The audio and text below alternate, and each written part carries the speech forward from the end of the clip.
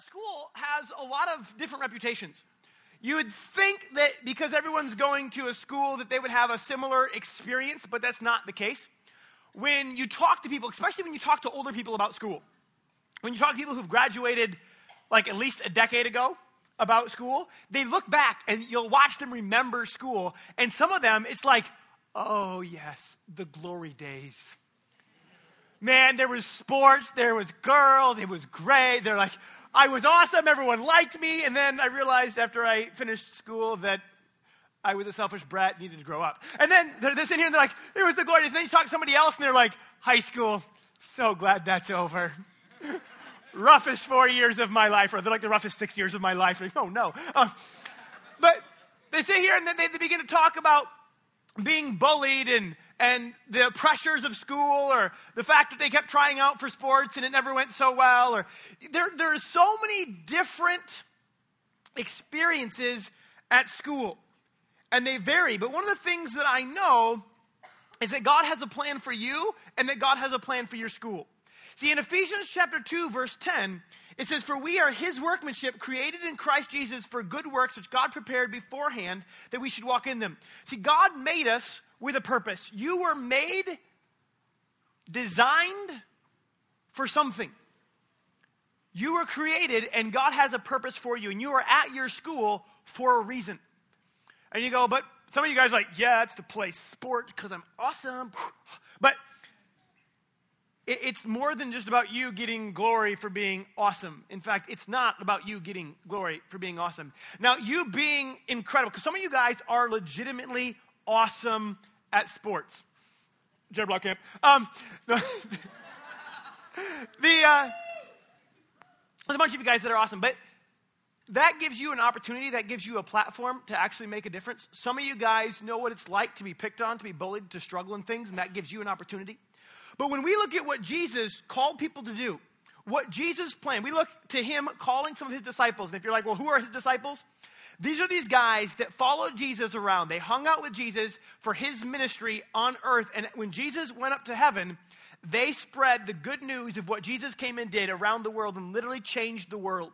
When Jesus calls these guys, he calls two of these guys, Peter and Andrew, and he comes up and he goes, hey, they're fishing. And he goes, follow me, and I'll make you fishers of men. And they're like, sweet, we're going to follow you. We're going to fish for men. Like, how does that work? Like, we're not used to casting out nets for people. We're just going to cast nets. Then what are we going to do with them? Like, fish, we fry. What do we do with guys? Like, what is going on? And what does this mean? What does it mean to fish for men? And what this would turn out that they would understand as time went on was that Jesus was calling them to follow him, to have a relationship with him, and then to spread the news of who he is and what he came to do so that others could have a relationship with him as well, to win people to Jesus. This is what it meant to follow him and to be a fisher of men. And later we look in Mark, and it talks about him appointing 12 disciples, 12 people who are going to follow him, that they might be with him and that he may send them out to preach. See, the first thing that Jesus was looking for was not the most awesome people on the planet, but he was looking to have a relationship with them. See, a lot of people think of Christianity as rules. They go, what is Christianity? They're like, well, it's a list of things you can do and a list of things you can't do. A list of places you can't go and all these things. You don't smoke, don't chew, don't hang with those who do. And you've got this big list. And that's not what Jesus presented. Jesus, first thing, he wasn't going, I grabbed 12 people to tell them what they can't do. In fact, he goes, I grabbed 12 people that they might be with me. And then he goes, and then I'm going to send them out. And when he gets asked, what's the most important commandment? Where in there all these rules, because the Jews loved rules. God gave them 10 commandments, and they had come up with 613 rules. And you're like, well, that's just great. And these 613 rules, they had crazy rules. And then some of the people made the rules like greater. Like there was a rule that you couldn't work on the Sabbath. And so some guy's like, well, you can't plow on the Sabbath. And somebody spit. And when they spit, it hit the dirt and it turned the dirt over. And he goes, you just plowed the dirt. I spit. You can't do that. That was plowing. That's work. So they were all about their rules. And they were about taking a rule to the extreme. And so Jesus, they asked Jesus about the rule. And Jesus goes, hey, you want to know what to do? Love God. Like, Yeah, and not love people. And like, if you can love God and love people, everything else will fall into place. And in Matthew 22, 37 to 40, if you want to read Jesus' answer, because he sits here and he says that this is what it's about. He goes, you love God and love people. See, a lot of times the church has got this idea that Christianity, first off, it's about rules, and it's about the fact that we all sinned and broke the rules, so we're going to get forgiven, and then they think that's all that Christianity is about. And so a lot of people come, and they're like, well, I broke the rules, so I need to be forgiven, which is true, because the wages of sin is death, but the gift of God is eternal life. So they come in and they're, well, I just need to be forgiven. And they're like, I got forgiven, I'm a Christian, good to go. But see, what Christianity is about having a relationship with Jesus. And in order to have a relationship with Jesus, we need to be forgiven. So Jesus made a way so that we could be forgiven. A lot of people think that the whole point is just about being forgiven, but being forgiven is so that we can have a relationship with Jesus, so that we can spend forever with him. See, that they get caught in what's supposed to allow the whole point to happen. Christianity is a relationship with him. Jesus says, I want a relationship with you, and I want to help you.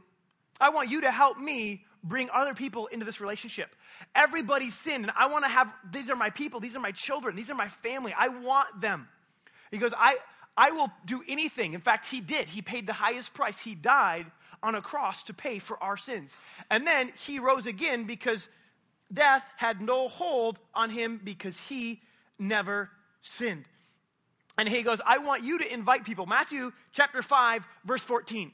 Jesus says this, you, talking to those who follow him, he says, you are the light of the world, a city set on a hill that cannot be hidden. And he goes on, and in verse 16, he says, in the same way, let your light shine before others, so that they may see your good works and give glory to your Father in heaven.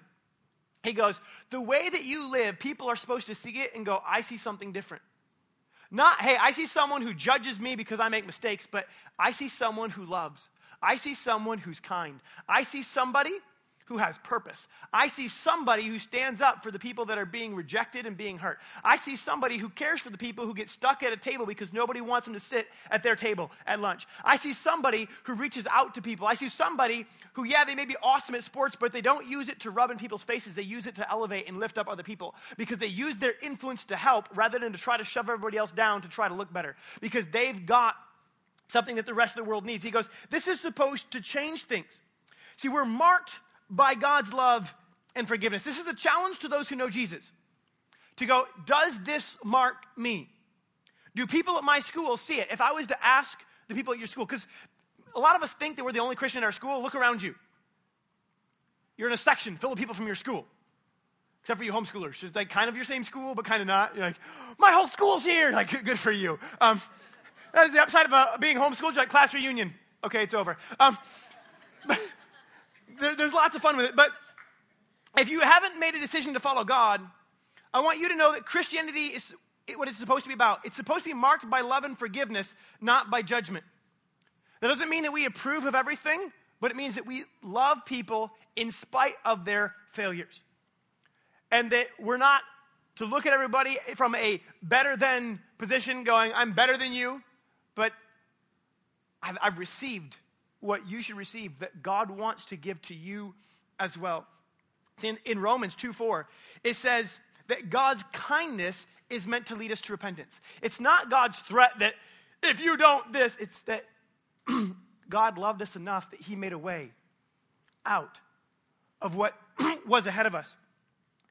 He says that this is what his disciples will be known by. He says, if you have love for one another. And people go, okay, so I'm supposed to be a fisher of men, and not with a fishing pole, but I'm supposed to draw people to Jesus by showing people God's love. And this can look like simple things. Like, was it Saturday? I was coming out of the chiropractor's office I was in Hudsonville. Actually, right next to the Baldwin Street Middle Schools. Hudsonville, or what is it, West Michigan Chiropractic. If you need a chiropractor, it's a great guy. He's my friend. And I come out of his office, and there's a car in the parking lot with a lady next to it and a tire sitting in front by it. I'm like, that's not good. But the car isn't jacked up. The jack is just sitting there. I woke up, I'm like, hey, how's it going? She's like, oh, I'm having problems, and my tire's flat. Yeah, I kind of see that. It's, sitting on the rim. It's really flat. And I go to help her, and while I'm messing with the jack and getting the car lifted up, and it was a really stupid jack. It took forever. My wife's talking to her, and I was playing with the little kids. They start playing with my kids. She's like, I've been here for 40 minutes without help. She goes, it was 40 minutes before anyone showed up. And then one guy showed up, and my jack started to buckle, so he went to get a different jack. And then one guy from the store came out, and then he went back in quick, and I came over. I got the jack to work, got the tire up, and then the guy made it back with a big jack, and since they said the jack was buckling, I didn't want to be under the car if it buckled. So I'm like, hey, you put that big one underneath there too. All right, then we'll swap out the tire and fix it. And it was just cool. What is showing somebody love? Is it standing up on the big thing going, I'm a Christian and you're not, so you're going to burn? That's not what Christianity is supposed to be. It's going, hey, can I just show you God's love? I'm like, well, what do you mean? Can I change your tire? Yes, please. I'm sitting here for 40 minutes waiting for somebody to help me. And the guy's like, well, when I get it there and it's working, he's like, how'd you get that thing to work? I'm like, well, it's got that big groove in it. You put that right on the thing sticking out. He's like, oh. That might have been it. That might have been why I buckled. But when we go through and we're able to help, and I look at the first people, it's like, who's the first person I got to help bring to Jesus? The first two people I got to bring to Jesus were neighbors. One of them I brought to church. And one of the other ones, one of them didn't seem to stick. He came, he kind of got an idea, but he didn't really turn his life around. In fact, this guy used to test me. He used to drive me crazy. We were playing basketball one time, and he knew that there was supposed to be something different about me, and so he wanted to test it. And while we're playing basketball at another neighbor's house, he grabs the ball while I'm guarding him, just kind of bounces it up, catches it in his arm here, and just goes like this. Bam! And just slammed me in the face with it, and he goes, what you gonna do, Christian? Like, it's a good thing you said that, because I was probably going to do something I was going to regret. This reminded me that I represent Jesus here. And you're like, all right, show him Jesus' love. Show him Jesus' love. Jesus said, lay hands on people. No, not like that. All right, so, all right.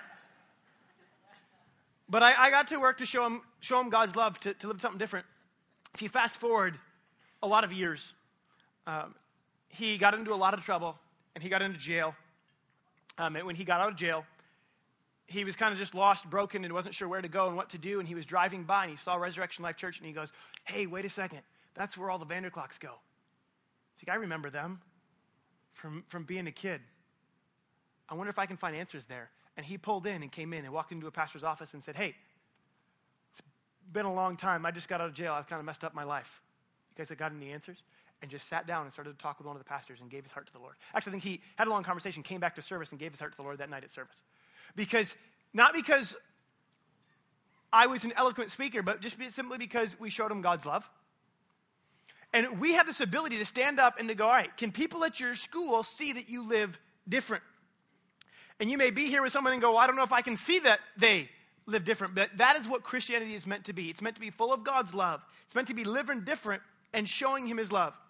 See, Jesus commissioned us to go out. He said in 2 Corinthians, the Bible tells us, that Christ reconciled us to himself and gave us the ministry of reconciliation, of bringing people back into fellowship with him. He tells us in Mark 16 to go into all the world, proclaim the gospel to the whole creation. There is opportunity for you at your school. Your school is one of the places with the most broken and hurting people on the planet. And you get to witness there.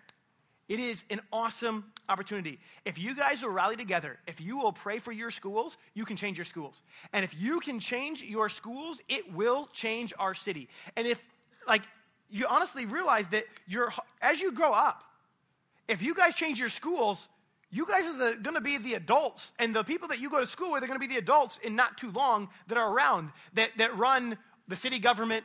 And as we begin to change our schools, we can change our city, and we can change our state, and our state can change our country, and our country can change the world. We literally have the ability to start the domino effect through our schools. And you go, well, but who'd do anything at my school? Hudsonville. Is it 720? Where'd Justin King go? He's around. Yeah, there he is. All right, 720. He's in the cafeteria in the morning praying with people. And there's a bunch of you guys who may have been there, but you've got the opportunity. Byron Center, Trev said that they're meeting there. Where are you meeting at school? We're meeting right in front of the cafeteria. Right in front of the cafeteria. And are you guys 7:20 as well? 7:30. Granville. Jacob Van Harmelen. Come on, stand up like you're proud of yourself. Right, come on. He's helping to lead a group that's praying at 7:30 in front of the library. So if you're like, well, I don't know that there's other people that are actually going to follow. Well, there's already other people. Homeschoolers, you are your whole school, so just go downstairs and pray, okay? They got their whole school to show up, okay?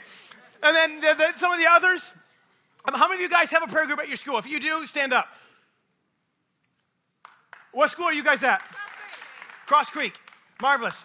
You guys, if you're at Cross Creek, join them. You can pray with them. Triunity.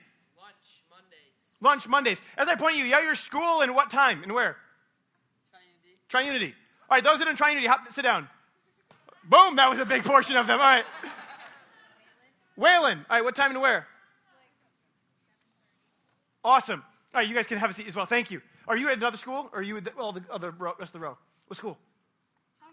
Marvelous. Where do you guys pray? We pray in front of the library. In front of the library at what time? At 7:30. So I wanted to give you guys a chance to see that there are students that are already doing this. Because I talked to one student from a school, and he was thinking about starting a prayer group, and I talked to another student from a school and found out there already was one.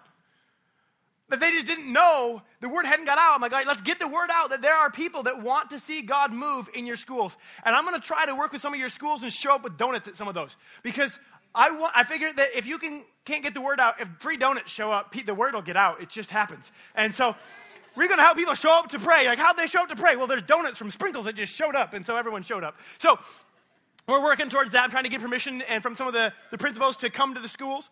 Next week, Wednesday, September 23, 7 a.m., is See You at the Pole Day. And so people are going to gather at their flagpole, and they are going to pray. And it is an awesome opportunity to gather to start the year praying for your school. And it is an awesome thing. And I want to challenge you guys that this is the year to step up. That doesn't mean you stand on your lunchroom tables and yell at everybody. It means that you go, how can I represent Jesus? How can I show Jesus' love, Jesus' kindness? How can I help people? How can I begin to pray that God will begin to do a work in the hearts of the people that I go to school with the students, with the teachers, with all of the staff? God, do a work in our school. Begin to turn it towards you, and we can begin to see our schools change.